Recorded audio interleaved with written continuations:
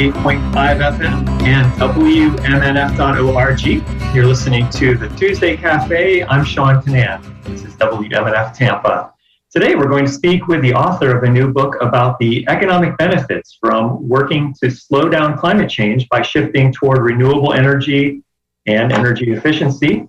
And you can participate in this show by emailing us at tj@wmnf.org. You can also text us at 813-433-0885. If you do text, please sign your name. Later on in the show, we're going to take some calls from listeners.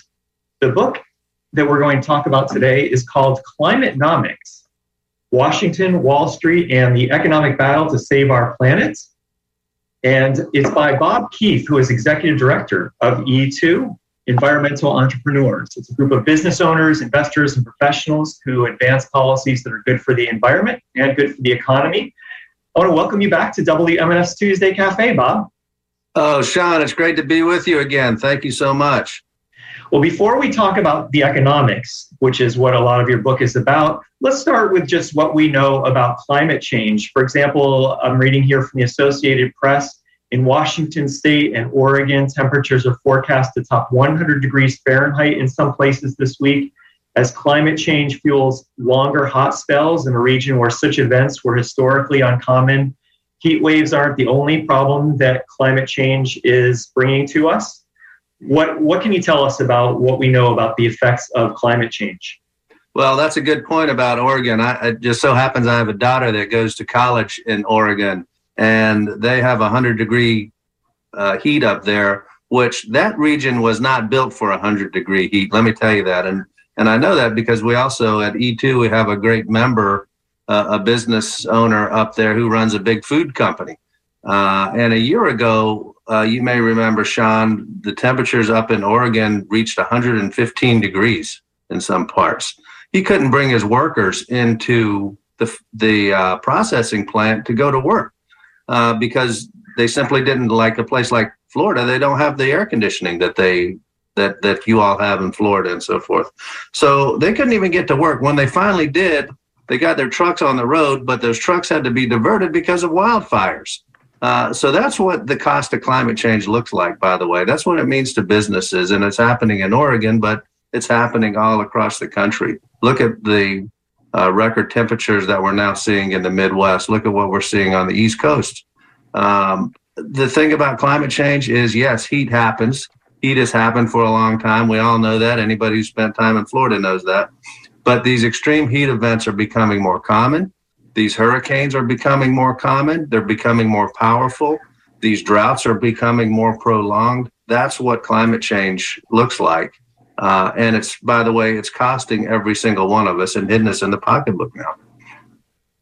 When it comes to the costs, well, I'm going to talk about that for a second right now. The CEO of the National Resources Defense Council, Manish Bhatna, writes in the book's preface, "The economic benefits of climate action are greater than ever, while the economic costs of inaction are growing increasingly worse." So we'll have time this hour to talk about the benefits. But first, how expensive is doing nothing to stop climate change? Well, look, what NOAA tells us is that last year alone, the United States had nearly $150 billion worth of damage from climate-related disasters, Sean.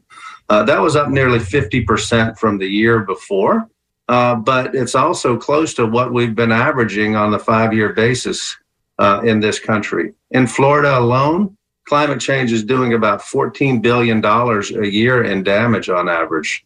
Of course, that's mainly from hurricanes and tropical storms.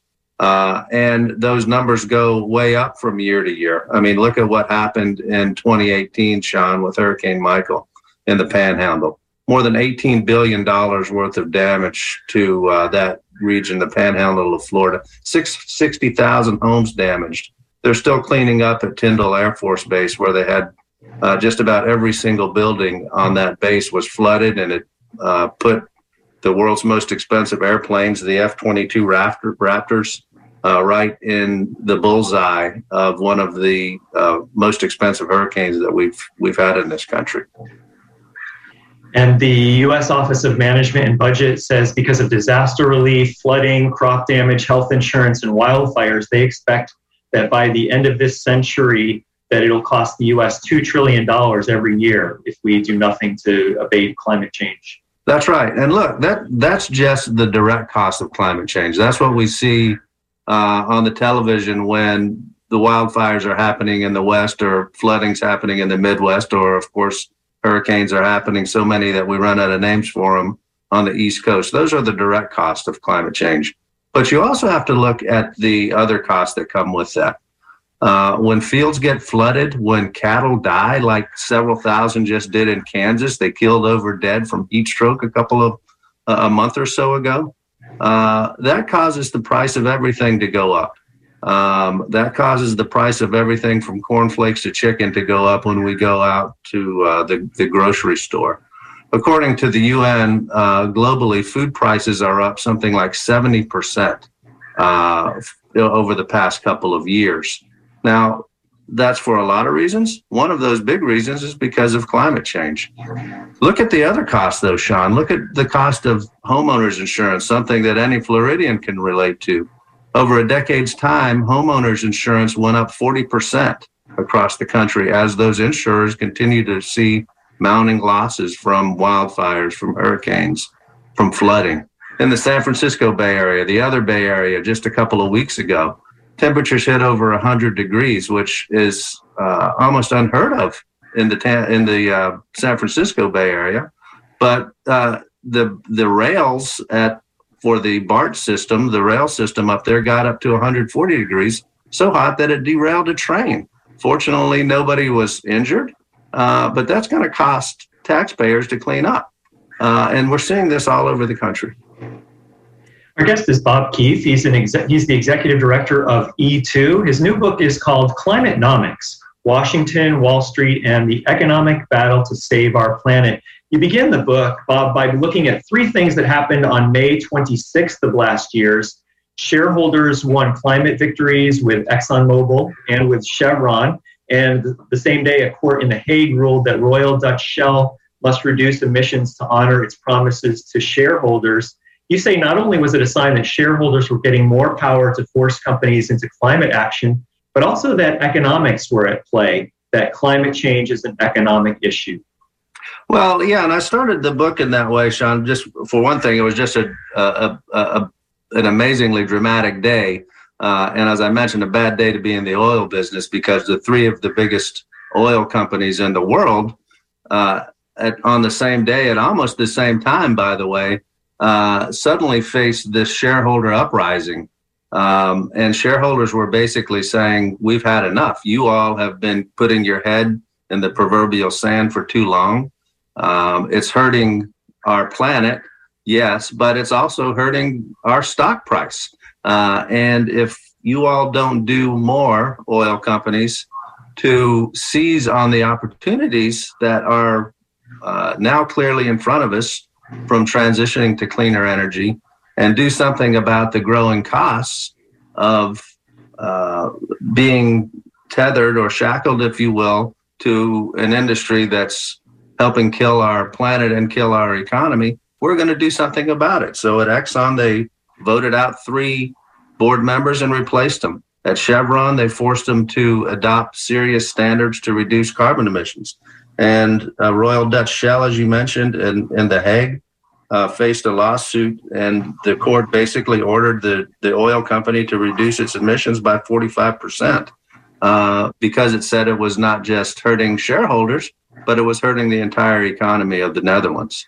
So, to me, it was a sign, a clear sign that, yes, the climate change is hurting our environment. It's an environmental issue. Yes, it's a social issue. Yes, it's a health issue, but it's also a pocketbook issue. It's also an economic issue. And frankly, when things start to hit people in the pocketbooks, they start to take action, whether it's shareholders at oil companies or taxpayers in America, hopefully. And in the last year or so, these companies, Chevron, Shell, and Exxon, have pledged to become zero emissions companies by 2050 or thereabouts. So I'd like you to tell us what that means for them to be zero emissions companies, but also the fact that Exxon's pledge does not include what are called Scope 3 emissions from the burning of its products. So walk us through that if you don't mind. Well, there are several levels of emissions, if you will, and sometimes they start with the easiest. Look, here's the energy we use. We're going to shift that to 100% clean energy. But then you have to look at the energy that's used to produce your products. You have to look at the energy that you use to transport those products, those sorts of things. The Scope 3 emissions are always the hardest for companies to get to, but it's something that can make a huge difference, and we need more companies moving in that direction. Now, these oil companies have basically said we're going to move toward a net zero carbon future. The fact of the matter is they have to. They have to because courts in places like The Hague are doing the right thing, and governments around the world are doing the right thing. We need to do more of that in this country to push the biggest polluters in our economy to reduce those emissions, because it's impacting every one of us. It's impacting us from a health perspective, but also, as we now know, from an economic perspective. So fortunately, they and just about every other Fortune 500 company is beginning to move in the right direction. We need to move it faster. And one of the best way to make it move faster is through policy. We need our lawmakers in Washington and in Tallahassee to do more to push these companies in the right direction. You're listening to WMNF Tampa. This is the Tuesday Cafe. I'm Sean Canan, and we're speaking with Bob Keith, who is Executive Director of E2. His new book is called Climatenomics: Washington, Wall Street, and the Economic Battle to Save Our Planet. And you're listening to WMNF Tampa. It's 10:18 in the morning. If you'd like to email us, it's dj@wmnf.org, or you can text 813-433-0885. Please sign your name if you do text. And later on, if there's time, I'll open up the phone lines as well. So let me get back to asking Bob about solar and wind prices compared to these fossil fuels that we've been talking about. In 2019, the solar power and wind power became the cheapest source of energy across America. Prices dropped to about $40 per megawatt. How did it happen that solar and wind became the cheapest forms of energy? Well, for starters, the fuel is free, aka the sun and the wind. So that's not the case when you have to dig up coal. It's not the case when you have to drill for oil. So the other thing is, though, the reason that prices have gone down for solar and wind specifically is because we have invested in these technologies as a country in the past through the Department of Energy, through previous administrations. We have refined this technology now, or business and industry has refined this technology now. So as you mentioned, it's the cheapest power there is. Wind is something, and this is according to Lazard, the big investment bank that tracks this kind of stuff. Wind starts at about $26 per megawatt hour. This is as of 2021. Utility scale solar is about 28. By comparison, existing gas is about $45 a megawatt. Coal is about 65. Nuclear is 130 plus. So the good news is that the cleanest energy is now the cheapest energy at a utility scale level. And that's moving companies, and that's as part of the book as well, Sean, as you know, that's starting to move companies toward procuring cleaner energy all around the country. When you look at the big tech companies that use a ton of electricity to run the data centers that let you and I talk over the internet and exchange emails and get your airwaves out, get your message out over the airwaves. Almost every single major tech company now is shifting to 100% renewable energy. Why? Sure, it's the right thing to do, but the real reason is because it's the cheapest power they can get. And it's a business decision. And again, now that things are becoming a business decision, that are becoming an economic decision, we're starting to see optimistic signs that we're moving in the right direction. But we need to do it quicker, and that's where policy comes in. So on that case where policy and the investments by government that you talked about that did bring down the price of solar and wind, in contrast to that, there were some Trump-era policies to disincentivize renewables. What happened during the 2017 through 2021 era? Well, we fell way behind, and we lost a lot of opportunities. Yale and Columbia have for years done an annual study on where countries are in a clean energy transition and where they are on climate action. And prior to the Trump administration, the United States was around 15 in the world. Not that great for the country that's supposed to lead the world. 15 isn't that great. After the Trump administration, we dropped to 101 in world leadership. So we had a president that thought we could return to coal to power our economy. That obviously didn't happen. The good news is a lot of the setbacks that we saw during that administration, we're moving past them. Again, we're not moving fast enough. And every lawmaker should understand that the more we delay, the more it's impacting the pocketbooks of their constituents. And hopefully we can move a little quicker. The Trump cabinet had ties to oil. During the Trump administration, drilling and mining in national areas, public lands and waters really escalated. Right. Despite all that, investment in clean energy surged anyway. In 2020, it was up 28% to $55 billion.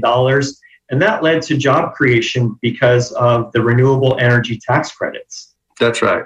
That's right. Well, if you follow the money, if you follow the smart money, it's going into clean energy. It was, and it continues to be. And I've got a friend and E2 member who's an investor in Washington State, and he said that what is makes him most optimistic is that a lot of the money has already gone into the old technologies and is continuing to flow. And when he says old, he's talking about solar and wind, and to some extent electric vehicles.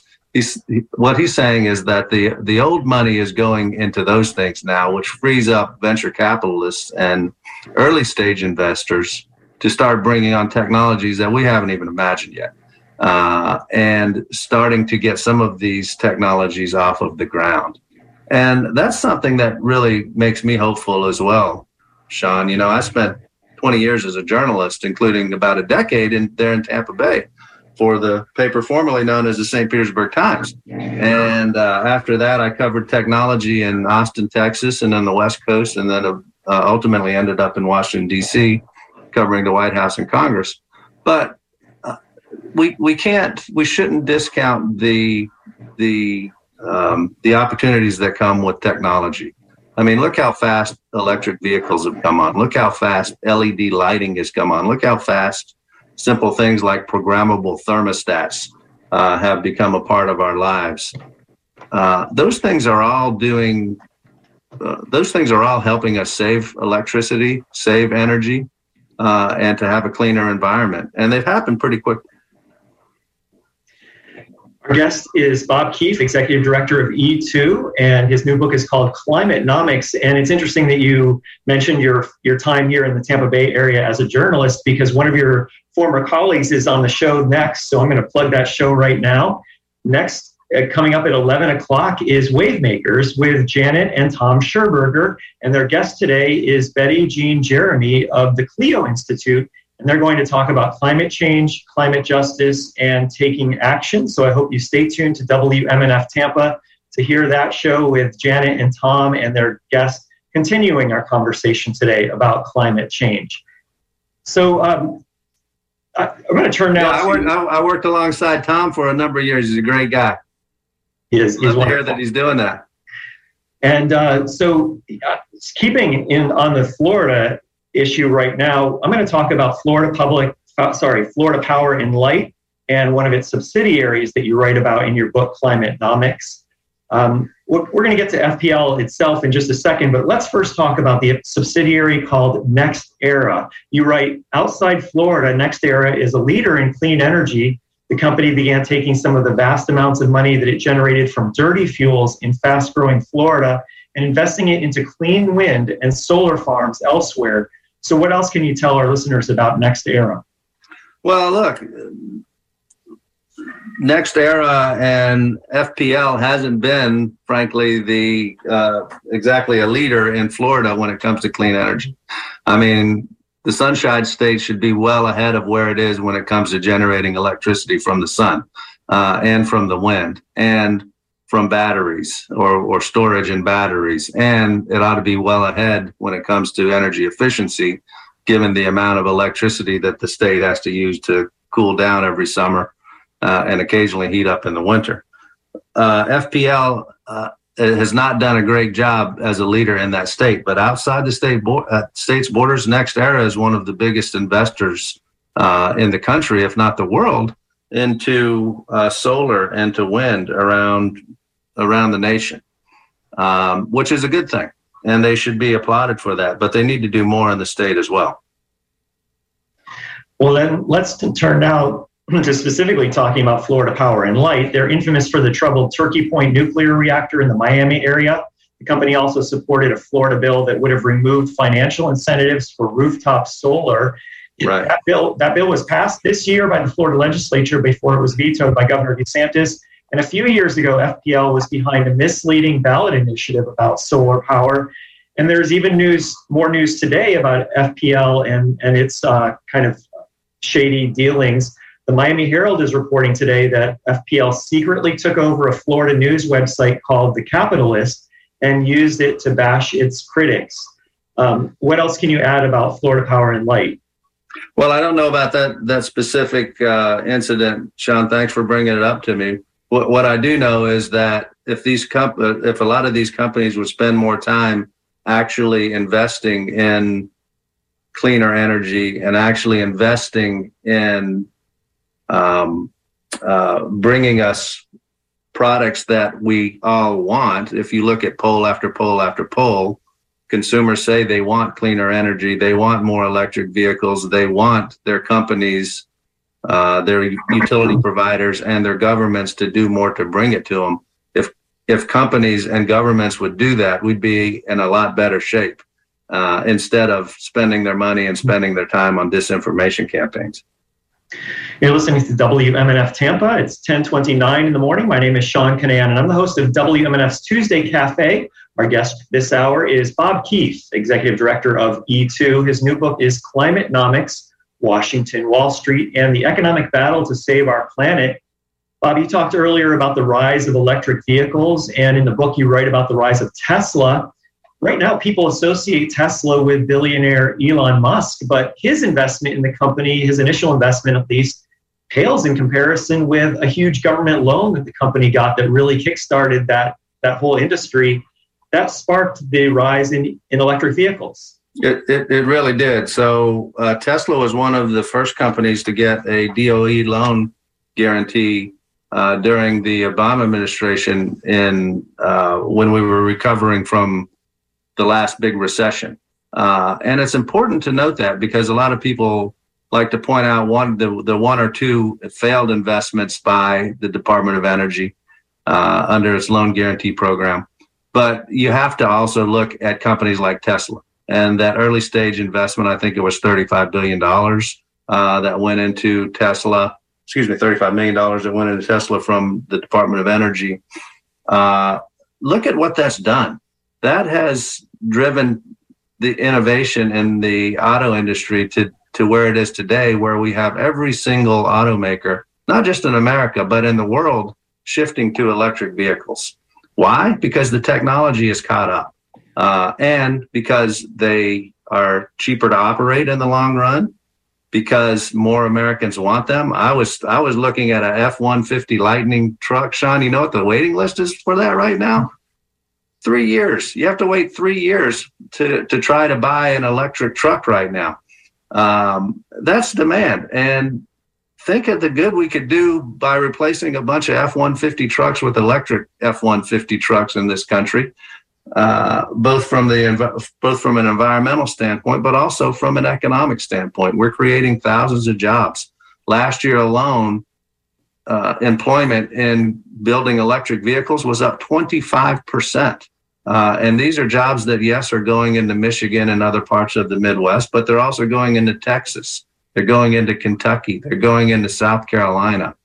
Decidedly red states, by the way, that sometimes are represented in Congress by people who think clean energy is a sham and climate change is a hoax. But these jobs are coming to their backyards, creating the products that we all want and that we all need. That we have a 3-year waiting list for trucks, believe it or not. Our guest is Bob Keefe, Executive Director of E2. His new book is Climatenomics, Washington, Wall Street, and the Economic Battle to Save Our Planet. And I have a couple of emails that came in from listeners I should read right now, since we're talking about electric vehicles as one of the solutions to the climate problem. This emailer, Peter from Indian Shores, writes, he's kind of skeptical about whether vehicle emissions are contributing as much to climate change that it would make a big difference. He says that vehicles account for about 16.4% of U.S. greenhouse emissions. He says, yes, we should go green from oil, from black, but not on the flip of a dime, that Americans don't take change quickly. And before you can respond, Bob, let me just read this other email as well. Jeff writes, I've heard some people pose the question regarding solar and wind. What happens when it's not sunny or windy? And Jeff says, any thoughts on the alternatives of nuclear or hydrogen energy? So those are two listeners that have emailed us questions. Any thoughts on those, Bob? Well, let's take the second question first, if we could, and then I'll try to remember the first question. But when it comes to solar and wind, absolutely. What happens when the sun doesn't shine or the wind doesn't blow? That's a great question, and we need to continue working on that. But what we know now is that one of the fastest growing parts of clean energy is battery technology and battery storage.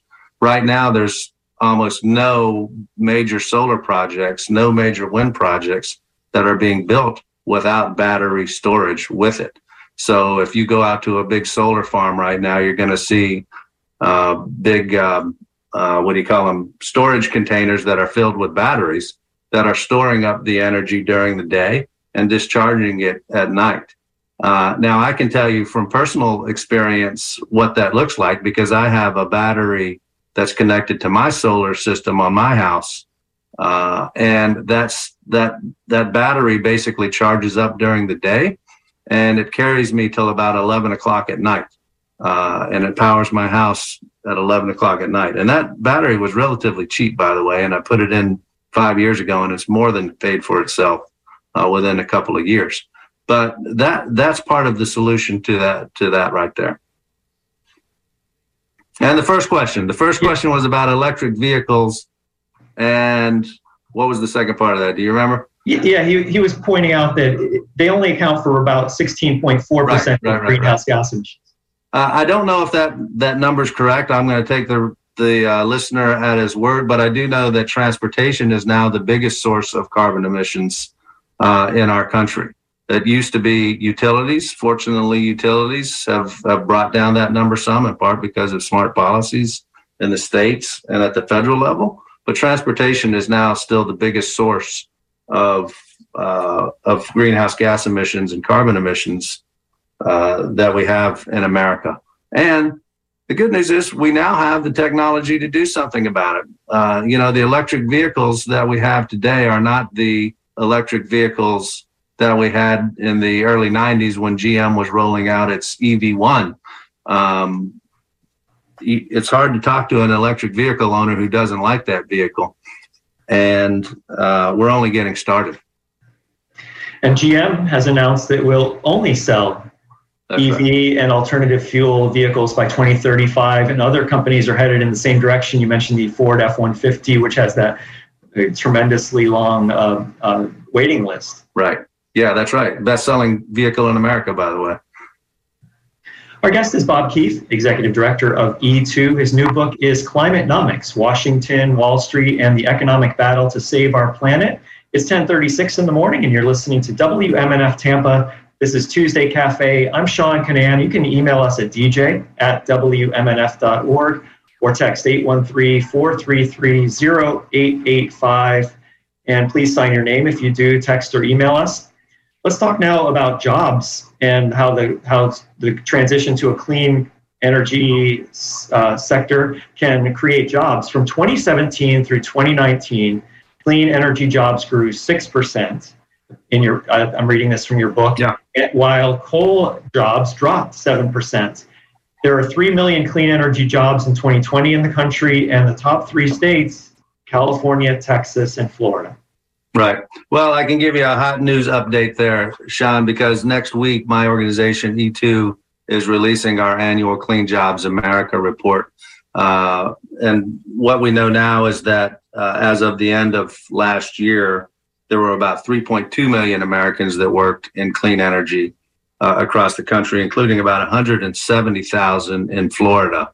And that across the country, clean energy jobs have increased about 5% from the year before, which is pretty significant. It's growing faster than a lot of other parts of our economy. And according to the Bureau of Labor Statistics, the fastest growing jobs in America, among the top 3 are still in solar and wind. And then in Florida, the job increase has been about 6%. So these are jobs, of course, in solar and wind. They're what you would traditionally think of, but it's also, remember those electric vehicles that I talked about. Jobs in electric vehicles and in plug-in hybrids and things like that are up 25% as Americans continue to be sick and tired of paying $4, $5, $6, $7 a gallon for gasoline and are shifting to EVs now that the technology has arrived. But it's also in energy efficiency. And in Florida and just about every other state, the biggest employer in clean energy jobs is in energy efficiency, making our homes, our schools, our offices more comfortable and also cheaper on our monthly power bill. And in Florida alone, there are about 110,000 people that work in energy efficiency. The NPR affiliate in Orlando reported today that Florida's number of solar jobs ranked second in the country behind California in a new report. Florida has 12,000 solar jobs compared with California's 76,000. And the Interstate Renewable Energy Council's Larry Sherwood produced the report. He says most jobs in Florida were in the utility scale installation, which requires less labor. Other states have much higher amounts of residential solar installations, but see a much higher number of jobs. So I guess one takeaway from that is that if solar power were to ramp up in rooftop, residential solar power were to ramp up in Florida, that would create even more jobs in now what's the second leading job state for solar in the country. That's right. That's absolutely right. And it's yes, it's the installers, it's the people we think about, the construction workers that are putting the farms on the ground, but it's also the suppliers, Sean, and the companies that feed into the supply chain of that. I remember talking several years ago with a company in the panhandle of Florida that makes fasteners for solar panels. So when you put them up on the roof, you got to have a fastener to hook them to the racks. And he made a simple piece of metal that did that. Well, he was one of the biggest solar fastener companies in the country. But what he told me was that almost none of his business came from the state of Florida. Those things were being shipped around the country now and around the world. So fortunately, Florida is starting to get with the program. If we had bills like that net metering bill that you mentioned passed earlier, if we had better policies like a renewable portfolio standard in Florida, which we do not have, you'd see a lot more growth in not just solar, but in the companies that supply those solar installers. Our guest is Bob Keefe, Executive Director of E2. His new book is called Climatenomics: Washington, Wall Street, and the Economic Battle to Save Our Planet. So speaking of, I guess, Washington, speaking of the government's role here, a lot of times people think about climate issues as red versus blue, but your point, you've pointed out before on WMNF and in this book that many clean energy jobs are in GOP congressional districts. Right. Well, as mentioned, my organization E2 has been tracking clean energy jobs around the country for about a decade now, Sean.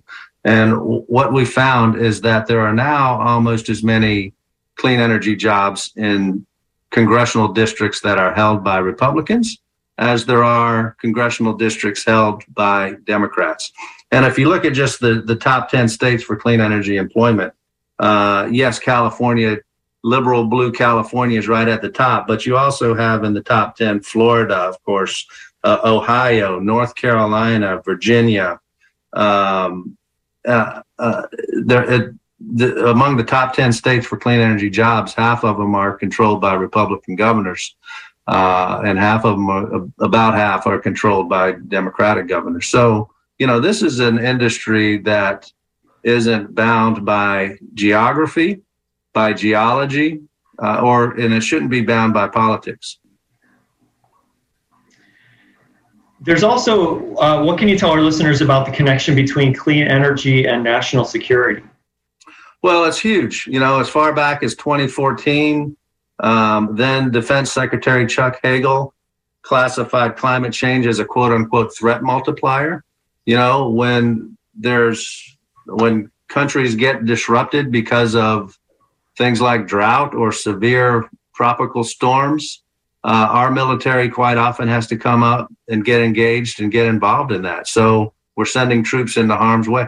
Look at all of the Navy personnel and others that we have guarding the Straits of Hormuz right now every single day, just to make sure we can get oil in and out of the Persian Gulf. So it's a huge burden on our military to keep the supplies of fossil fuels running to this country. But it's also climate change is becoming a huge cost for the military. Again, let's look at what happened in 2018 in Florida when Hurricane Michael hit the Panhandle. It almost wiped out Tyndall Air Force Base. They're still rebuilding there. But Tyndall happened just a month, by the way, after Camp Lejeune in North Carolina got hit by Hurricane Florence. There we had something like 60% of housing units, 6,000 housing units at Camp Lejeune were flooded and damaged. Almost every single non-military building was flooded and damaged, just like what happened at Tyndall. A few months after that, in the middle of the country at Offutt Air Force Base, was hit by flooding from the worst thunderstorm event we've ever had in this country, a derecho out there. Offutt is home, by the way, to the quote-unquote doomsday planes, the planes that are supposed to become the flying White House in case of nuclear war or other major catastrophes like that. The runways were so flooded that it's doubtful those planes could have even gotten off of the ground if they needed to be. And when you added it all up at the end, Sean, there was more than $10 billion worth of damage to our military bases in that 1 year alone from storms and from flooding. And guess who pays for that? Me, you, every American taxpayer. And MacDill Air Force Base is on a low-lying peninsula right in the middle of Tampa Bay. Any kind of high sea event, whether it's a hurricane or just the progression of global warming, which causes sea level rise, is going to dramatically affect the operations at MacDill Air Force Base.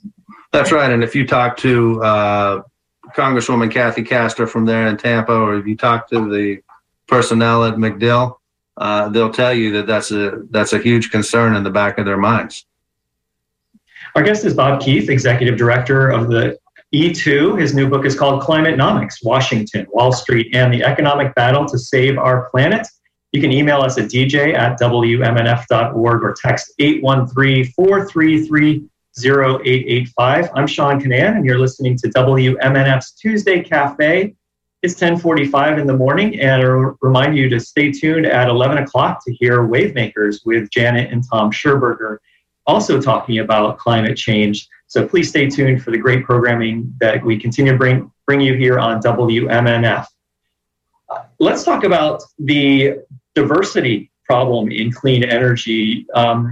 You write that 26% of clean energy workers are women, only 7% are Asian, 18% Latino, 8% Black. And for many of those groups, the trend is downwards. How is there a way to change that trend? There is. It's called policy.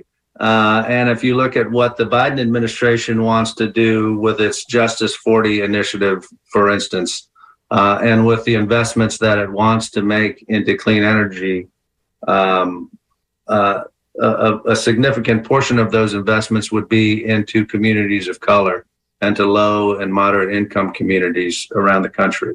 And why shouldn't they, by the way? Why shouldn't those investments go there? Look, the fact of the matter is clean energy has a diversity problem. These are products that have been so far limited in some extents to the people that can afford them, whether it's Teslas and electric vehicles or solar panels on our houses. And as you mentioned, our research at E2 shows that the jobs that come into clean energy are overwhelmingly going to white men as well. You mentioned women, 26% of the clean energy workforce. Of course, nationally, it's closer to 50% of the workforce. Blacks and African Americans in clean energy, about 8%. Nationally, it's closer to 13% of our national workforce. So we need to make sure as we continue to expand this clean energy economy that it's an economy that is beneficial to every American, whether they live in rich areas on the coast or poor areas inland and elsewhere. About a month ago, we had an interview planned, but you had to cancel it because of a conflict that came up. You had a meeting with the Department of Energy Secretary Jennifer Granholm and others. What was that meeting about? What came out of that? So she was actually in Pittsburgh at the time to talk about clean energy jobs and also to visit, I believe it was a huge battery technology operation in the state of, or in the city of Pittsburgh. And it, you know, look, the Biden administration and Secretary Granholm has long been a leader in this space, but the Biden administration has clearly shown and committed to moving us in the right direction with a reduction, with a goal of reducing greenhouse gas emissions in this country by 50% plus by 2030, by moving to 100% clean energy by 2035, by moving to 100% clean vehicles by 2050. Lofty goals, perhaps, but certainly obtainable. I mean, those are some years off. I always hearken back to some of the bigger things that we've done in this country. And of course, one of the biggest things we did was go to the moon. And some folks will remember that we went to the moon in 8 years after President Kennedy said we were going to do it. 8 years from now is 2030. You know, and when I think about the pace of technology, the technology is there now. We have the way to do this stuff, but we need policy at the federal level and at the state level to make solar and wind more available and more affordable to more Americans. We need policy to make those electric vehicles more available, more affordable to more Americans. And we need policy to make energy efficiency that can save us money with every power bill more available and more affordable to more Americans. The Biden administration is leading on this. Congress is kicking the can down the road and continues to. We need to, as constituents, make sure that our lawmakers understand that this is an urgent issue. It's a costly issue. And I don't care if you like polar bears. I don't care if you believe in science. I don't care if you drive a pickup or a Prius. The fact of the matter is climate change is hitting us square in the pocketbook, and we've got to do something about it. The good news is by doing something about it, as we've been talking about, we can create jobs, we can drive economic growth, and we can strengthen our economy. And you were mentioning the Biden administration's policies, but Congress not really following up. Biden's Build Back Better bill was killed by West Virginia Senator Joe Manchin, but Biden did manage to pass his Infrastructure Investment and Jobs Act. That was worth $1.2 trillion. And of that, about $100 billion came in clean energy spending. That's right. That's right. It's a great start. It's a great down payment, if you will. The infrastructure bill is going to get us a lot more electric vehicle charging stations out there, for instance. So up and down I-95 and I-75, we're going to see a lot more of those. And that is going to be a huge benefit to expanding and cleaning up our transportation system. But it's a start.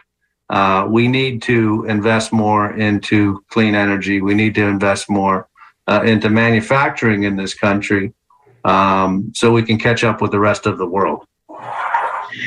Even though the Build Back Better didn't pass, American businesses are kind of, in a way, already implementing a sort of Build Back Better agenda, and that's based on the economics of clean energy. Right. Well, and again, Sean, as we mentioned earlier, the cheapest energy available right now is solar and wind. Excuse me. Every transportation company is looking for a way to reduce its fuel costs. Right now, you can fill up your car for something like $18, $20. If it's an electric vehicle, the same vehicle will cost you $80 to fill it up with gas. Think about the implications if you're a company that is reliant on vehicles to get your products out there and get them to consumers. The upsides are huge.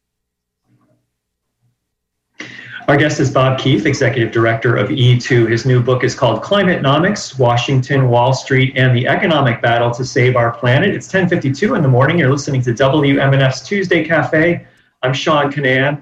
So these businesses, they can invest in major changes, but you write that the ability of the federal government to send market signals to shape the economy and incentivize specific industries can influence that through research and development. Right. Look, I mean, businesses and investors can do a lot, but they can only do so much. I guess that businesses, investors back in the day could have helped expand the railroads to the West.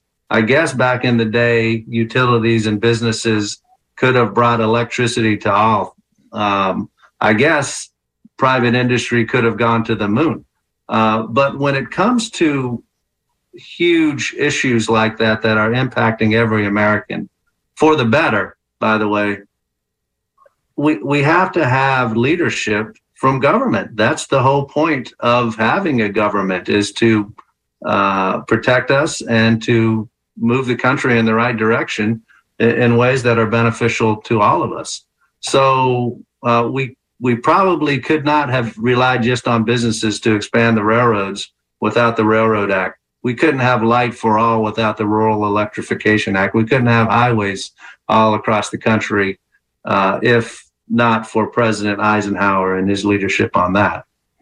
We need the same thing on clean energy right now. We need the same thing on electric vehicles and on energy efficiency, because it's the biggest problem that we face as a planet and as a country.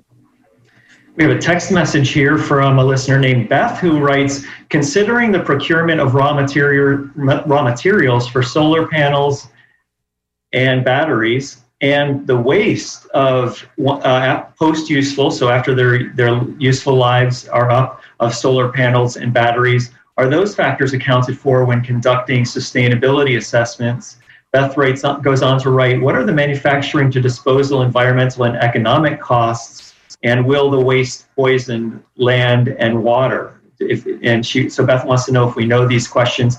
And I think especially the idea of batteries and mining lithium and other rare minerals, and then the disposal of those. Good questions, Beth. What can you say about that, Bob? Absolutely. Great questions, and certainly something we ought to be looking at. Look, we have to figure out what to do with waste from energy, any energy that we use, whether it's nuclear waste, which we still don't know what to do with, or the waste that comes in the form of pollution when we burn fossil fuels. When it comes to batteries, I can think about a E2 member in Michigan who essentially takes Nissan Leaf and other batteries from electric vehicles. And frankly, we don't know a lot of answers to this because these technologies haven't been around long enough to need replacement in many cases yet. But what our member Ellington Ellis does in Michigan is takes batteries from old vehicles that can't go 50 miles now. They can't go 100 miles. They can't go a couple hundred miles, whatever, but they can go 3 or 4 miles. And that's enough to use those batteries and recycle them to use in forklifts, it turns out. And you can also take some of the heavy metals out of those batteries and reuse them. The same thing with solar, the same thing with wind turbines. The fact is, though, we need to find cleaner sources for this stuff. And we need to do that in part by investing in research and development in this country so that we're moving ahead and we're not relying on other countries that don't have the environmental standards that we do for these products. Our guest is Bob Keefe. He's the executive director of E2. His new book is called Climatenomics, Washington, Wall Street, and the Economic Battle to Save Our Planet. One question that I'd like you to comment on, Bob, before we end the show in about 3 or 4 minutes, is that a lot of our listeners, a lot of the people that are listening to this show, live in the congressional district of the chair of the Select Committee on the Climate Crisis, Kathy Castor. So if a listener is a constituent of Representative Castor, does that give that person a little bit extra leverage? And what would you recommend that they do if they have the incentive to contact Representative Castor about the climate? What are your suggestions? Well, look, Congresswoman Castor is a true leader on climate in Washington, D.C. and for the state of Florida. And Florida and the rest of us are lucky to have her on the job.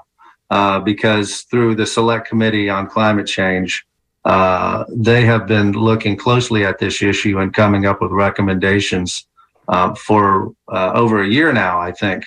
And absolutely, I know that her office would welcome hearing from constituents on this issue because it is an important issue. We also need to talk to your senators from the state of Florida who aren't necessarily on the same page.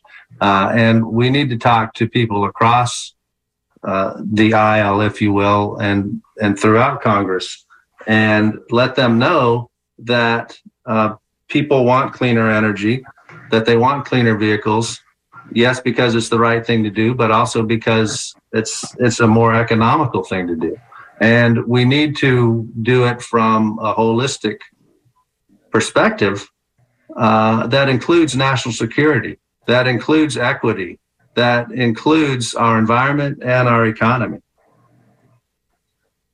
Yesterday, NBC News reported that the U.S. Capitol Police arrested 6 House staffers. So these are people who work for Congress members because they were protesting inside the office of Senator Schumer, who's the Democratic leader in the Senate.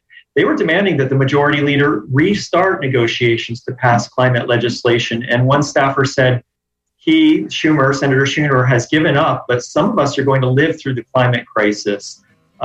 Any thoughts on those arrests yesterday?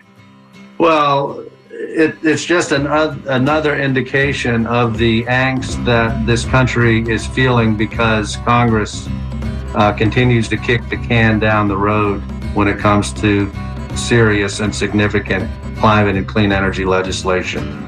Leader Schumer has been a leader on this and continues to be a leader on this.